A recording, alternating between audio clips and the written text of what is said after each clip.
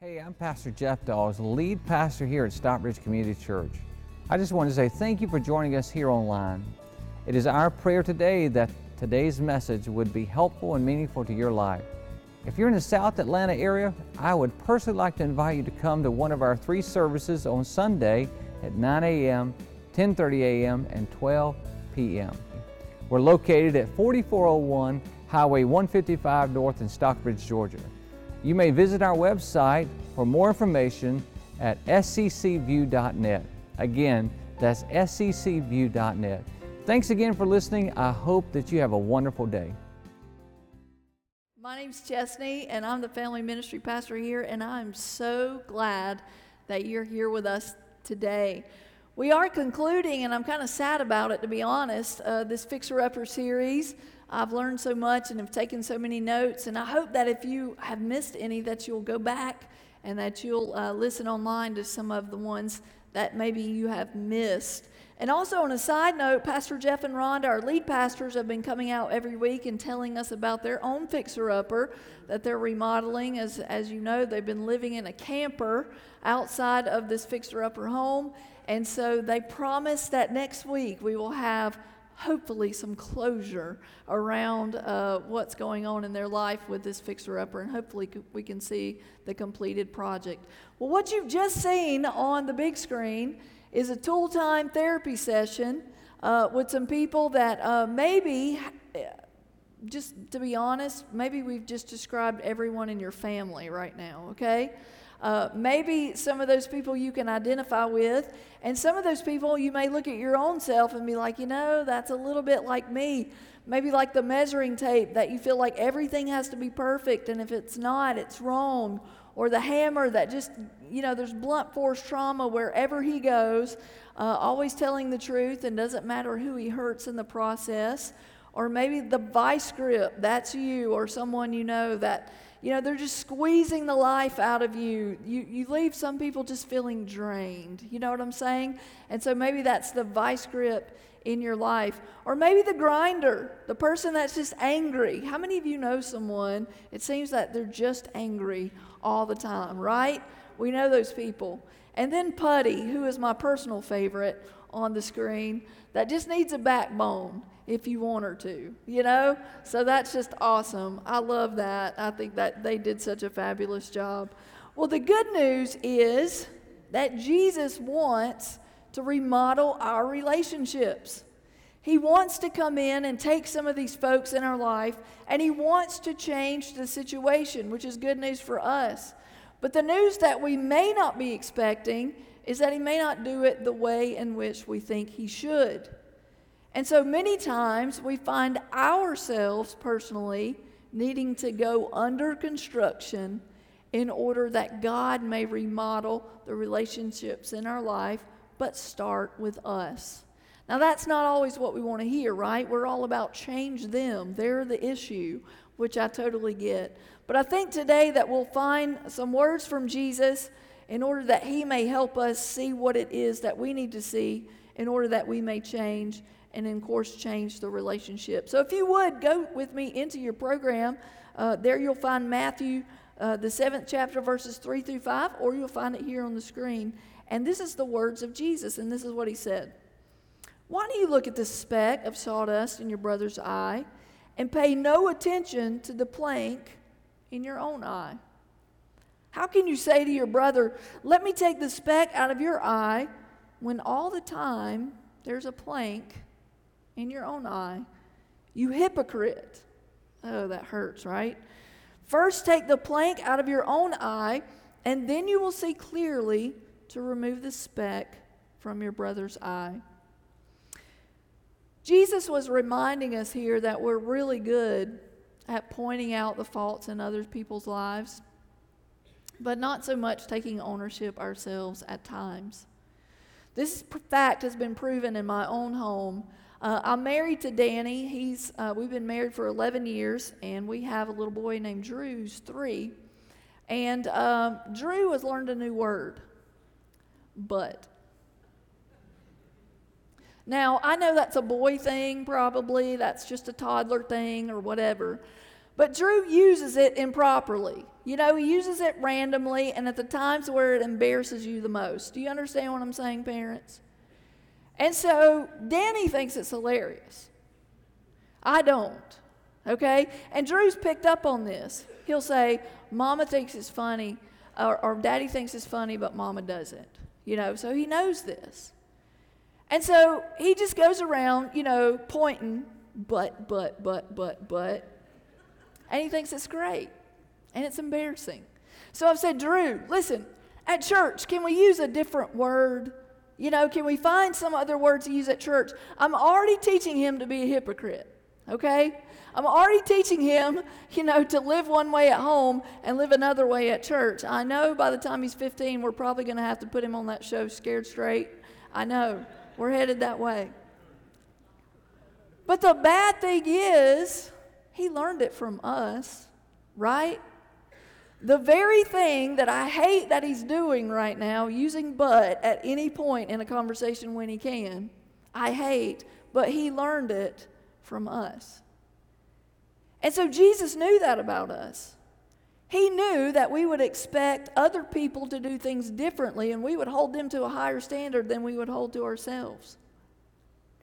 And so he's saying, listen, I know you see that speck in your brother's eye, but what you should really be focused on is that telephone pole coming out of your own. If you would just focus on that, because we're really good at forgiving ourselves, right? We're really good at letting ourselves off the hook. We're really good at being patient with ourselves, but not so much with other people. And notice Jesus didn't say ignore the sawdust. He didn't say that. Because no, the sawdust here does represent sin. It does represent discomfort in our spiritual lives, things that may hold us back, things that are hurtful. But Jesus is saying you've got to be aware enough to take the 2x4 out of your own eye in order not that you can point out everything wrong in everybody else's life, but in order that you may see clearly enough to bring healing. See, we're to be agents of healing, not to bring more pain. And so Jesus is saying, let's take the 2x4 out of our eye, let's take the telephone pole out of our eye, in order that we may bring healing and wash the sawdust out of our brother's eye. Because if you want someone to change, nagging and complaining and criticizing, it just doesn't work, does it? I mean, I wish it did. Because I'm so good at that. It's like my spiritual gift. But it doesn't work, does it? It doesn't work. And so what we have to do is we have to find ways in order to change us. And when we begin to allow God to change us, the climate in the relationship begins to change. And then the relationship itself begins to change. So we ask God to make me a better spouse. We ask God to make me a better parent. We ask God to make me a better leader, a better coworker, a better student. God, change me. And first we look in and then we look up. First we look in and then we look up and allow Him to remodel us. And so I think there's 4 ways that God wants to remodel us. 4 ways that God can remodel us in order to remodel our relationships. And I believe the first one is this: gain the carpenter's perspective. Gain the carpenter's perspective. Now, if you don't know, Jesus is the master carpenter. And I need to gain a new perspective on these sandpaper people that God has put in my life. God has intentionally and purposefully put sandpaper people in my life. And that sounds really mean, doesn't it? Like, God, why are you doing that? But He does that to intentionally rub the rough edges off the corners of our life that doesn't look like Jesus. He will intentionally and purposefully put measuring tape perfectionists in your life to rub you the wrong way in order that the rough edges that don't look like Jesus will be rubbed off. The blunt force hammer will come down in our life and tell us the truth when we don't want to hear it, to cause us to have those rough edges rubbed off in our life. Not to be run over, but to rise up into what God has called us to be. Maybe to stand up for those that can't speak for themselves. Maybe to help us to understand that our acceptance only comes from Him, not from the perfectionists in our life. That we begin to rely on Him. I think that Paul talks about this a lot and points us to this truth in Romans 5:3, and this is what he says. We can rejoice too when we run into problems and trials, for we know that they are, would you read these next three words with me? Good for us. They're good for us. It's like when my mom used to give me castor oil when I was a little kid and told me it was good for me. That makes no sense. It was horrible and did bad things to you as well.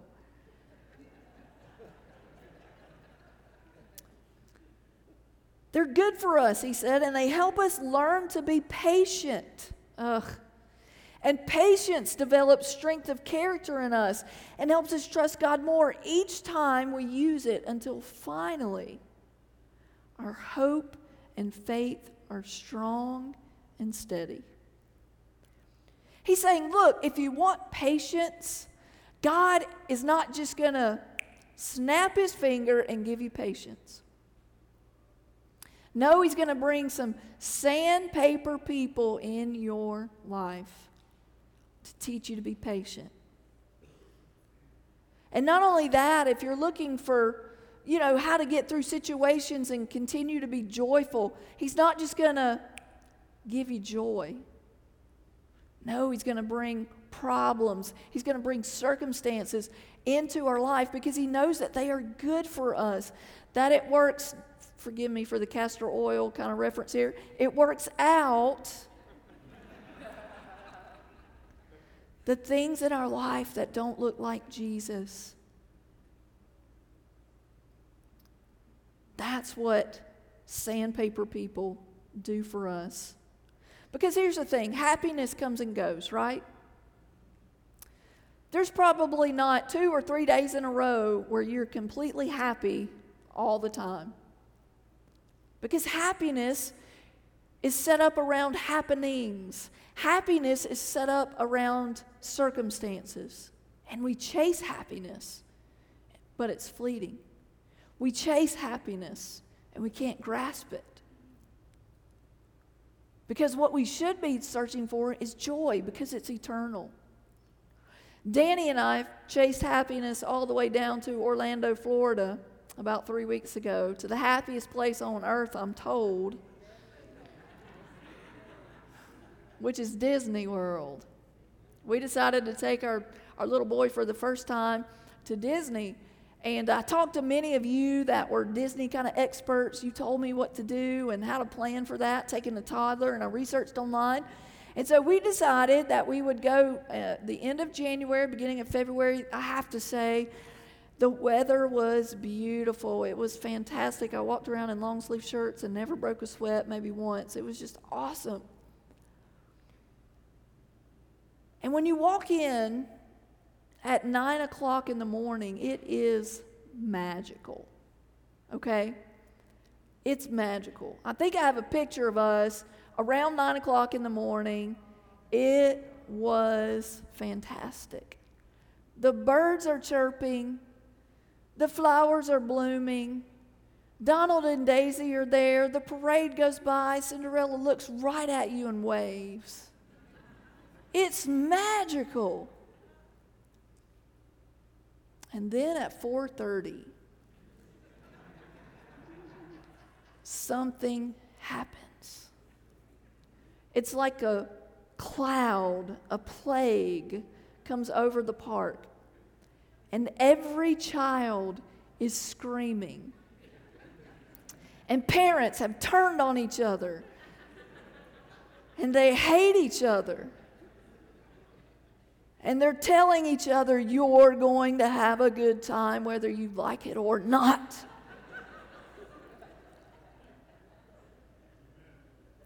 We look over and there is a family asleep. They're done. When you chase happiness, you can't catch it. And it doesn't live in Orlando, Florida. We have these expectations of these perfect circumstances, these perfect situations that we want to be perfect. But again, God has placed these people, these circumstances in our life because, again, as Pastor told us last week, He cares more about our character than our comfort. And so we ask God to open our eyes that He may build the character within us that He deserves and that He desires in us, that we may do good. So we come in contact with these sandpaper people, and we've got to think that there's a reason that they're so annoying. What is it? And so that brings us to number 2, which is this. Drill down to the root cause of conflict. Drill down to the root cause of conflict. When we gain the master's perspective, we can ask God to help us to drill down to the root cause of conflict in a relationship, in a workplace, in a home, at school, wherever. God, what is going on here? People are just miserable, and they don't know why, but there is a reason. And if we don't figure it out, we'll be like the married couple that married one another and said, thank God we married each other so that only 2 people on this earth are miserable and not 4.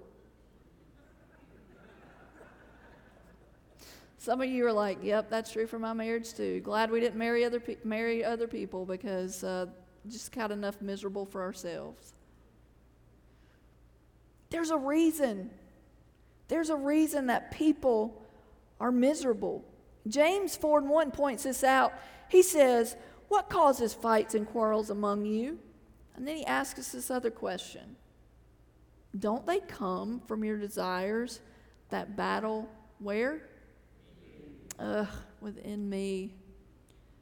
Would you circle within you?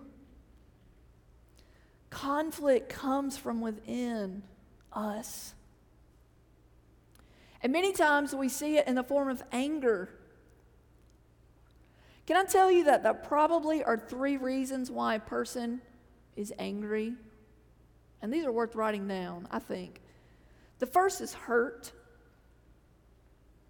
We hear this a lot. Hurting people, hurt people, hurt.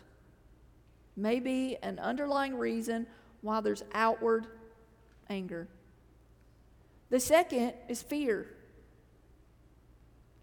That is my issue a lot of times. A lot of times the reason I'm aggravated is because I'm afraid. I'm afraid maybe of a circumstance, what's going to happen. I don't have it all under control. I don't know. I'm that perfectionist sometimes, and when I'm out of control, it makes me afraid, and then I get angry. I get irritated. Maybe that's you. And then lastly, frustration. So hurt, fear, frustration. If you're around someone, they're angry, why don't you ask those questions? What are you frustrated about? What are you fearful of? What are you afraid of? Have I hurt you? If we ask those questions, that helps us to drill down to the root cause of whatever is going on in our life. Pastor taught us a fantastic question that we could ask in situations. Instead of judging and degrading and saying, what were you thinking? We could ask the question, what are you thinking? What are you thinking about the situation? What's going on in your head that will help us solve this issue? Maybe you need some help figuring some of those things out, and that is okay. Inside your program, I've placed some resources there at the very end, some Christian counselors. Danny and I have found this to be so valuable. I would encourage you to do that. Why is it that we will take our car in for routine maintenance, but not ourselves? Why do we do that? Why don't we invite another person in that has no dog in the fight, so to speak, and can help us work out some issues, maybe with a spouse, with a friend? Whatever you're facing, these can be such good resources.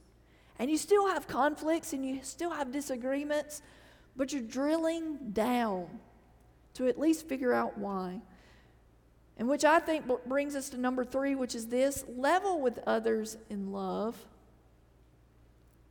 If you care enough about a relationship, not only will you try to gain the master's perspective, not only will you try to drill down to the root cause, but you'll talk about it.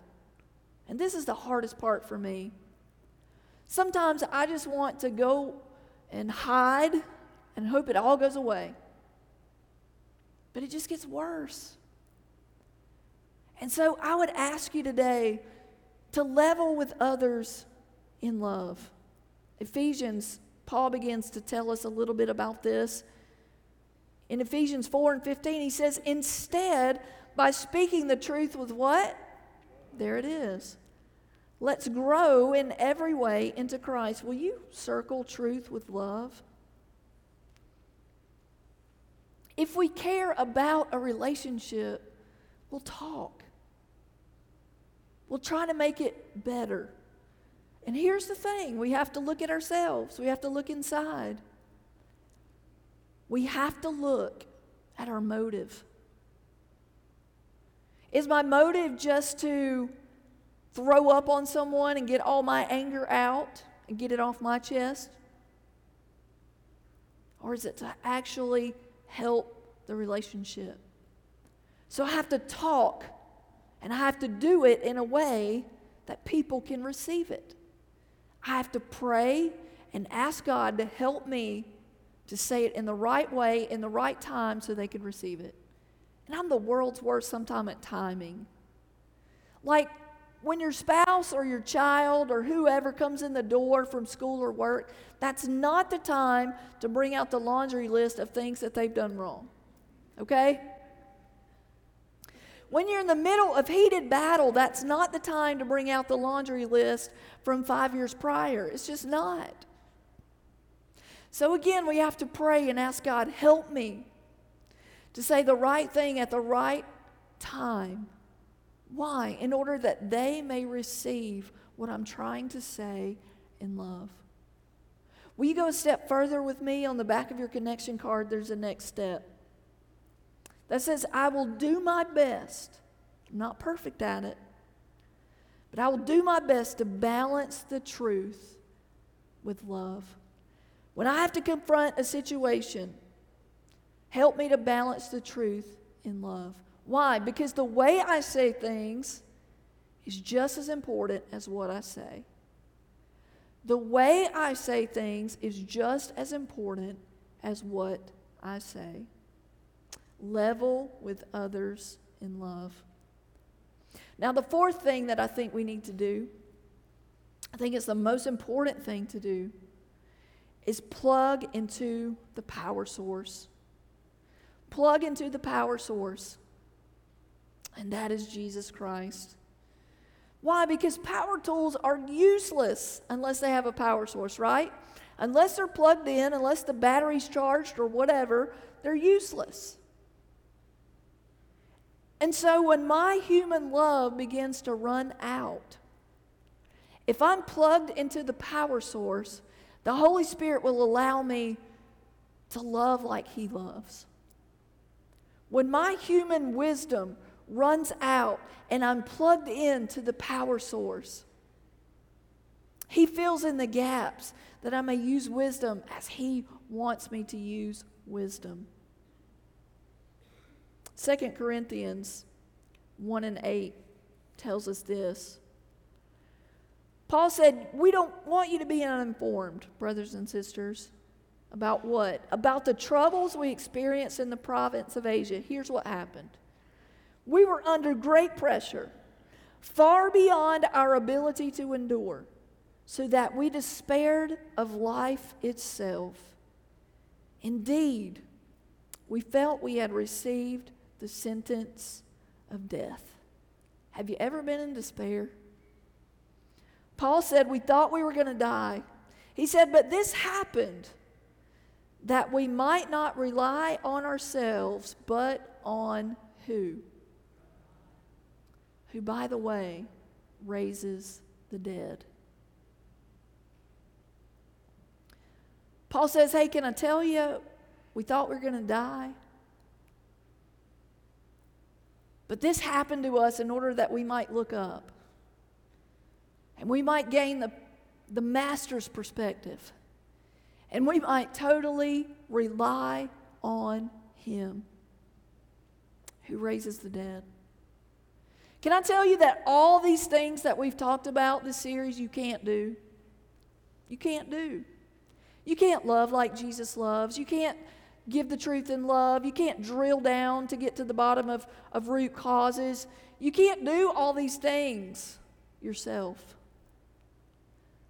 But plugged into the power source, we find that God loves resurrecting dying relationships. Plugged into the power source, God loves resurrecting finances. God is a God that loves resurrecting relationships. And when you find that you're at the end of your road, when you're at a dead end, I want you to know that God is saying your destiny is right around the corner. Your dead end is going to bring your destiny. Why? Because you're plugged into the power source. Today, maybe you're here and you say, you know what? I need a major fixer-upper in my life. I need the master carpenter to come in and make something out of nothing. And can I tell you, there's a prayer in your program. It just simply says, Dear Jesus, please come into my heart. Forgive me of my sins. Save me. Help me to know your will. Help me to do your will and turn from my sin that I can follow you. Today, if that's you, if you need the fixer-upper in your life to fix you up, just check that box on the back of your card and let us know so that we can pray for you this week, so that we can send you some material to get you along in your journey. Christopher Wren was a man that was brought to bring something that was almost dead and make it beautiful again. In the 1600s, St. Paul's Cathedral had been war-torn.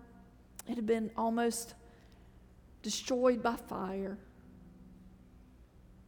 And Christopher Wren, with a team of people for years, came together with some plans of how they could make it beautiful again. And finally, the day would come where they would start construction. And he would walk around the job site, and he would find some workers. And some of them would be complaining, they would be tired.